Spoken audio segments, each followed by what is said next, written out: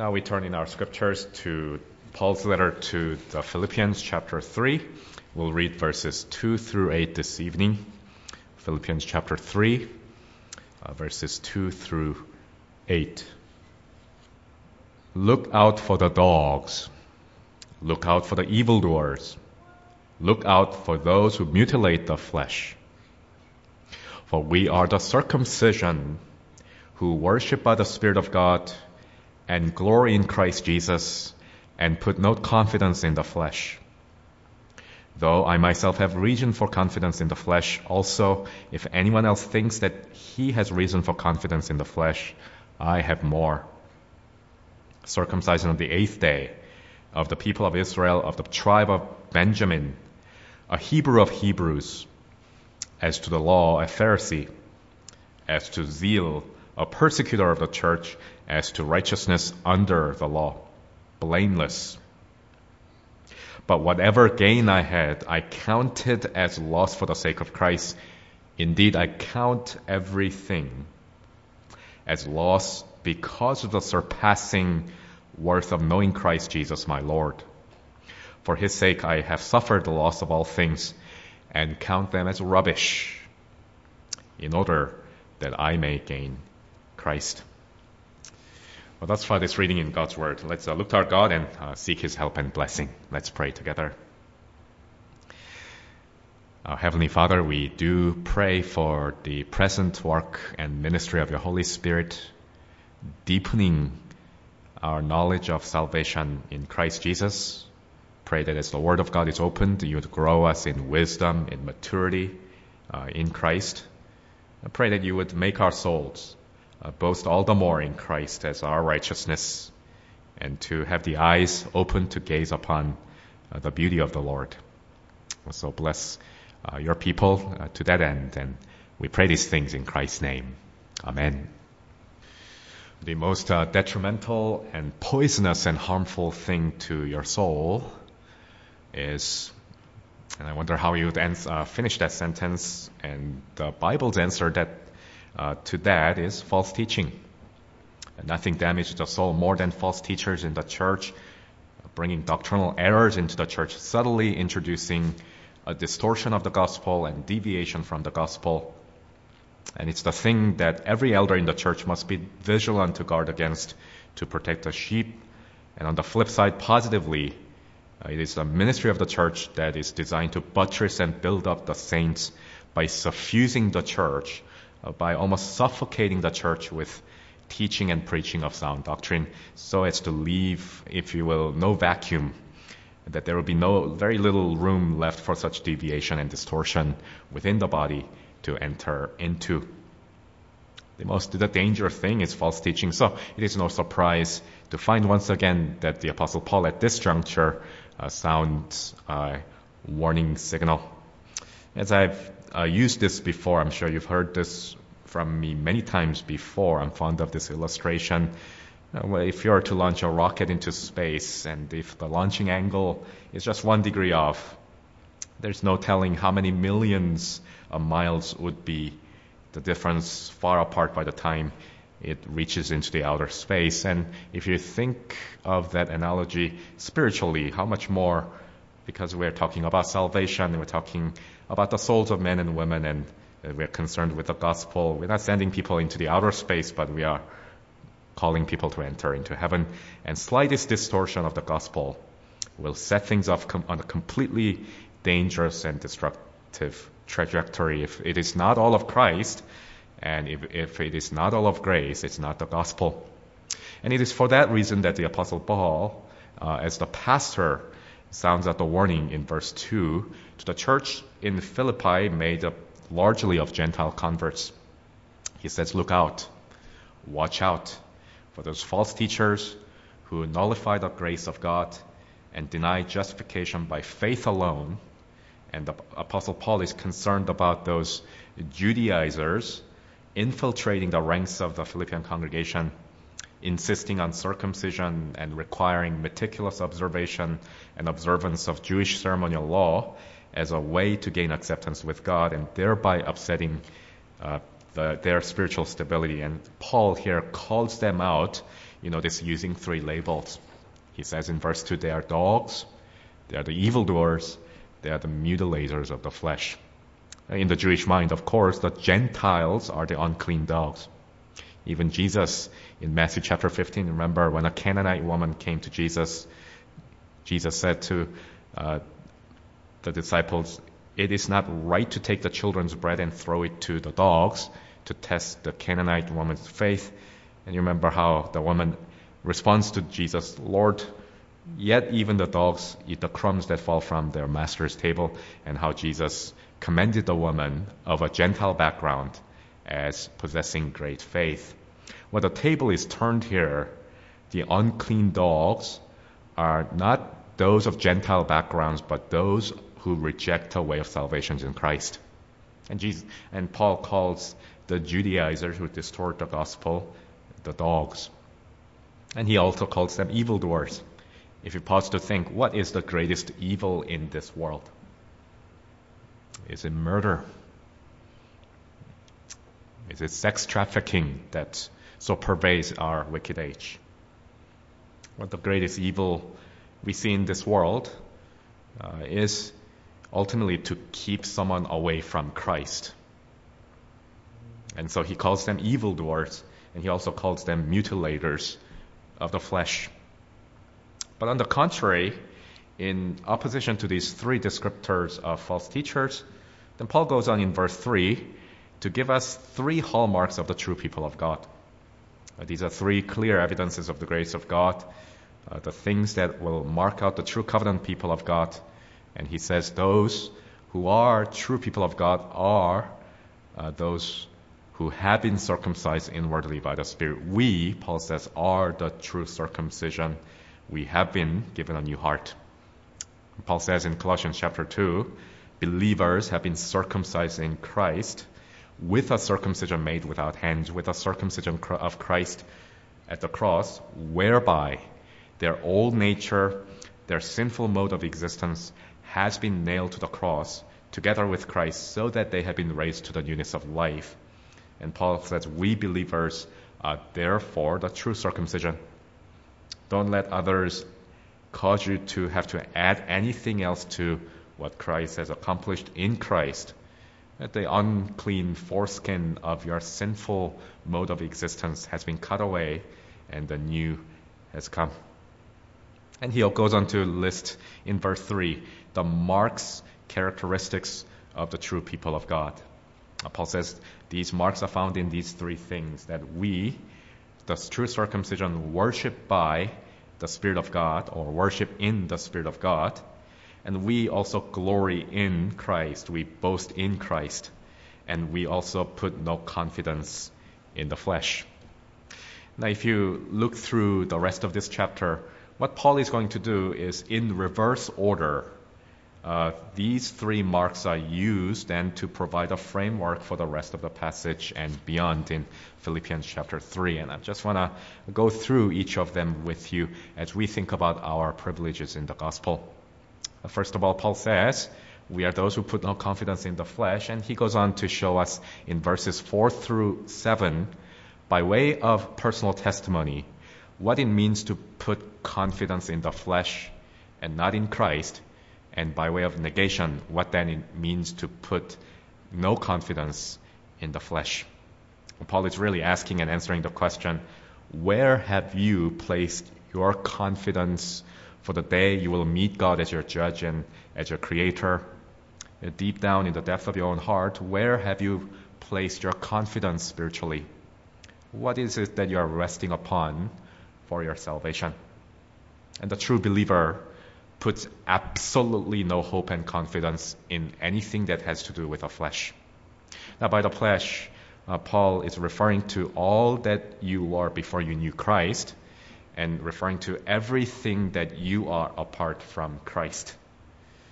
And Paul says there's absolutely no confidence, no hope, no boasting to be placed in the flesh, because in your flesh dwells no good thing. Now, comparatively, as Paul expound his pre-conversion experience, he objectively sets forth his spiritual credentials, how he outpaced everyone else in his generation in terms of the flesh. And notice how he mentions 7 characteristics. He mentions both his ecclesiastical pedigree and his religious performance, both his pedigree and performance in terms of what he inherited and what he achieved, both placed on his spiritual resume. He says he's circumcised on the 8th day. And literally in the Greek, he says he's an 8th dayer. He is the Orthodox Jew of the people of Israel. He's an ethnic Jew. He's of the tribe of Benjamin. He has a traceable genealogical record to one of Jacob's 12 sons. And he's a Hebrew of Hebrews. In the Greco-Roman world, he grew up in a native Hebrew-speaking household, trained in Jewish law under the scholar Gamaliel, sent to Jerusalem under the best Jewish training. But these are what he inherited, and he says these things gave me confidence and gave me a cause for boasting. And then he moves on to his own performance. As to the law, he's a Pharisee. As to zeal, he persecuted the church. As to righteousness, by and under the law, he is absolutely blameless. He lived and strived to live with studied exactness in conformity to Jewish ceremonial law. And that's where he put a great deal of confidence and hope and pride in the list of accomplishment, leveraging his external privileges and ritualistic perfections as a way to please God and as a way to gain a leg up over his peers and gain a sense of superiority over others until he found salvation in the Lord Jesus Christ, until Christ found him in his grace and the whole system of his spiritual accounting was broken down completely. These are things that no longer gave confidence. Christ became the only treasure that man could have before the sight of God.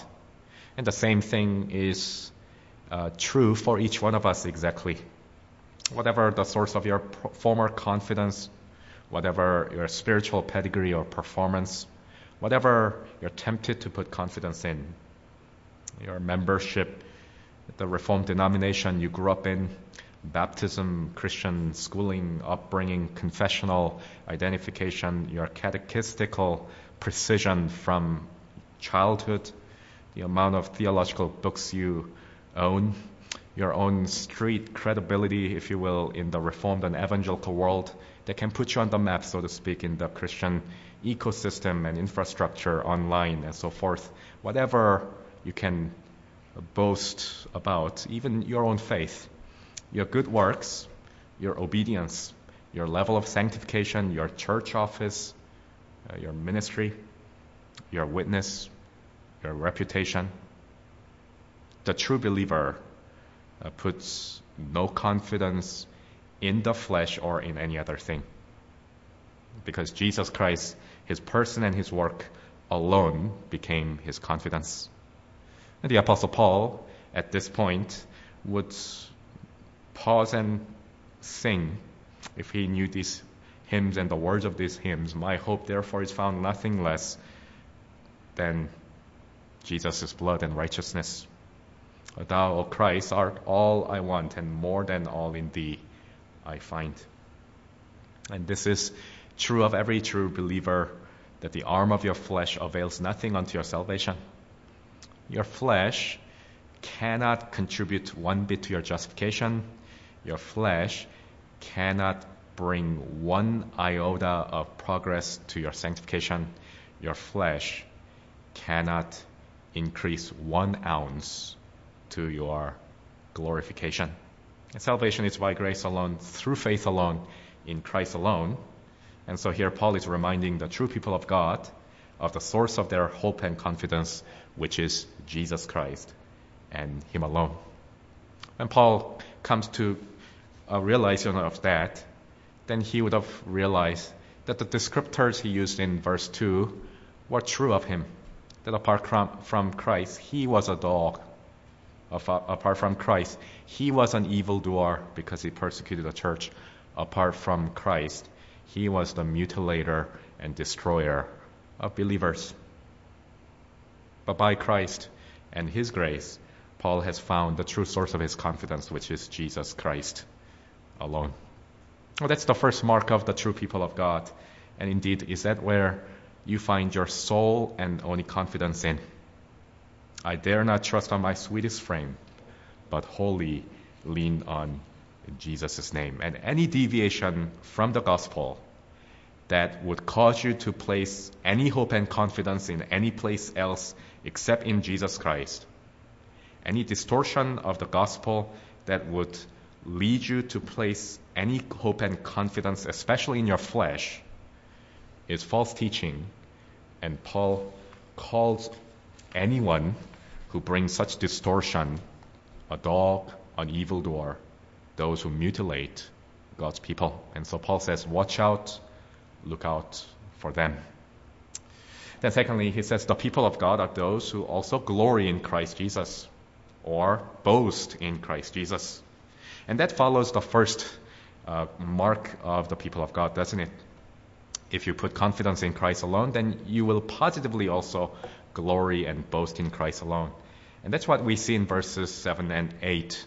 Paul says, whatever gain I had formerly, whatever human reason I had for confidence, I counted as loss for the sake of Christ. And verse 7 speaks of the change of his perspective at his conversion. Paul speaks of it in the past tense and says, I counted them as loss. When Christ found him, he had begun to glory in Jesus Christ alone. I counted them as loss, and I had begun to glory in and treasure in the Lord Jesus. But there is a marvelous sign and indication of his growth. Verse 8, he goes on to spell out what is his perspective in the present. Because of my growth of glory in Christ, I now presently count everything as loss because of the surpassing worth of knowing Christ. And not only as a loss, he continues at the end of the verse, but I count all things as rubbish, as human dung, as human excrement, in order that I may gain Christ. Do you see the progression of Paul's valuation? Here's a believer who's learned to see the treasure that is Jesus Christ and his righteousness, to glory in his accomplishment alone, to boast in his person. It's just like the woman we read in the morning from the Song of Solomon, seeing the Savior to be the most excellent one, to be the fairest among 10,000, to boasting in him as the most distinguished, altogether desirable person. And Christ thus becomes our true wealth and our true beauty and our true glory and our ultimate joy. And this is a growing reality in each of us believers.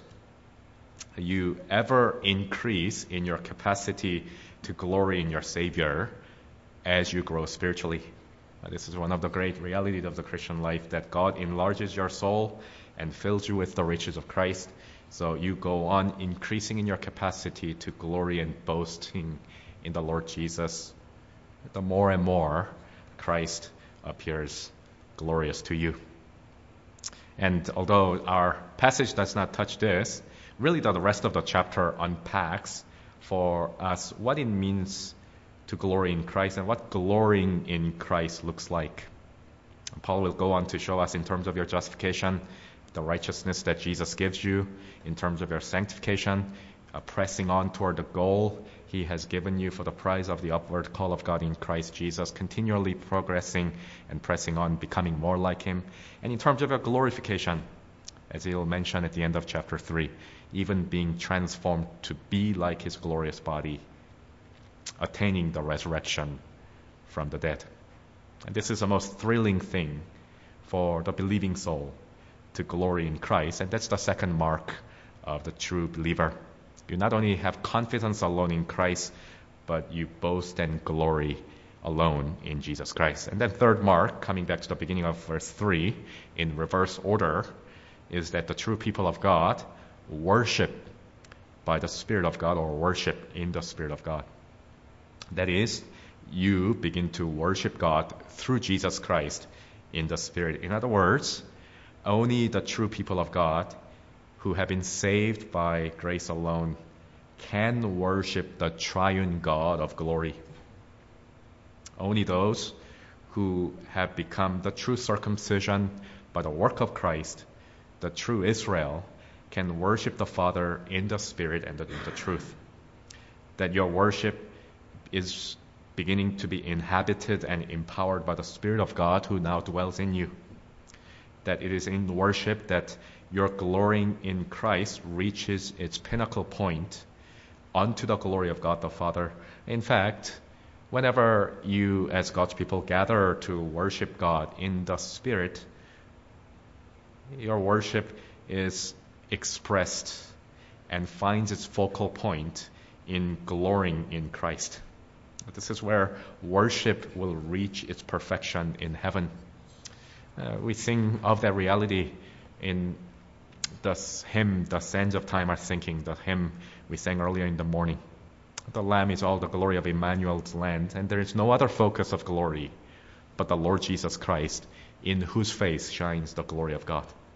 A Reformed worship is worship by the Spirit according to the Word, and especially with the Lord Jesus Christ as the focus of all our glory. Oh, what a glorious privilege, a treasure you have given as God's people, that you have that every Lord's Day. You can come having confidence in Christ, positively glorying in and boasting in Christ, and coming to worship God through Him in the Spirit. So that's what Paul sets forth before the church. 3 glorious marks of the true people of God and privileges that have come to you in the gospel. And so look out for those who try to detract God's people from it. Only the gospel can make you enjoy those privileges, and only the gospel can make you grow in your capacity to glory in Christ. Well, may we continually boast in our Savior. May we continually worship our Savior in the Spirit. Well, let's pray together.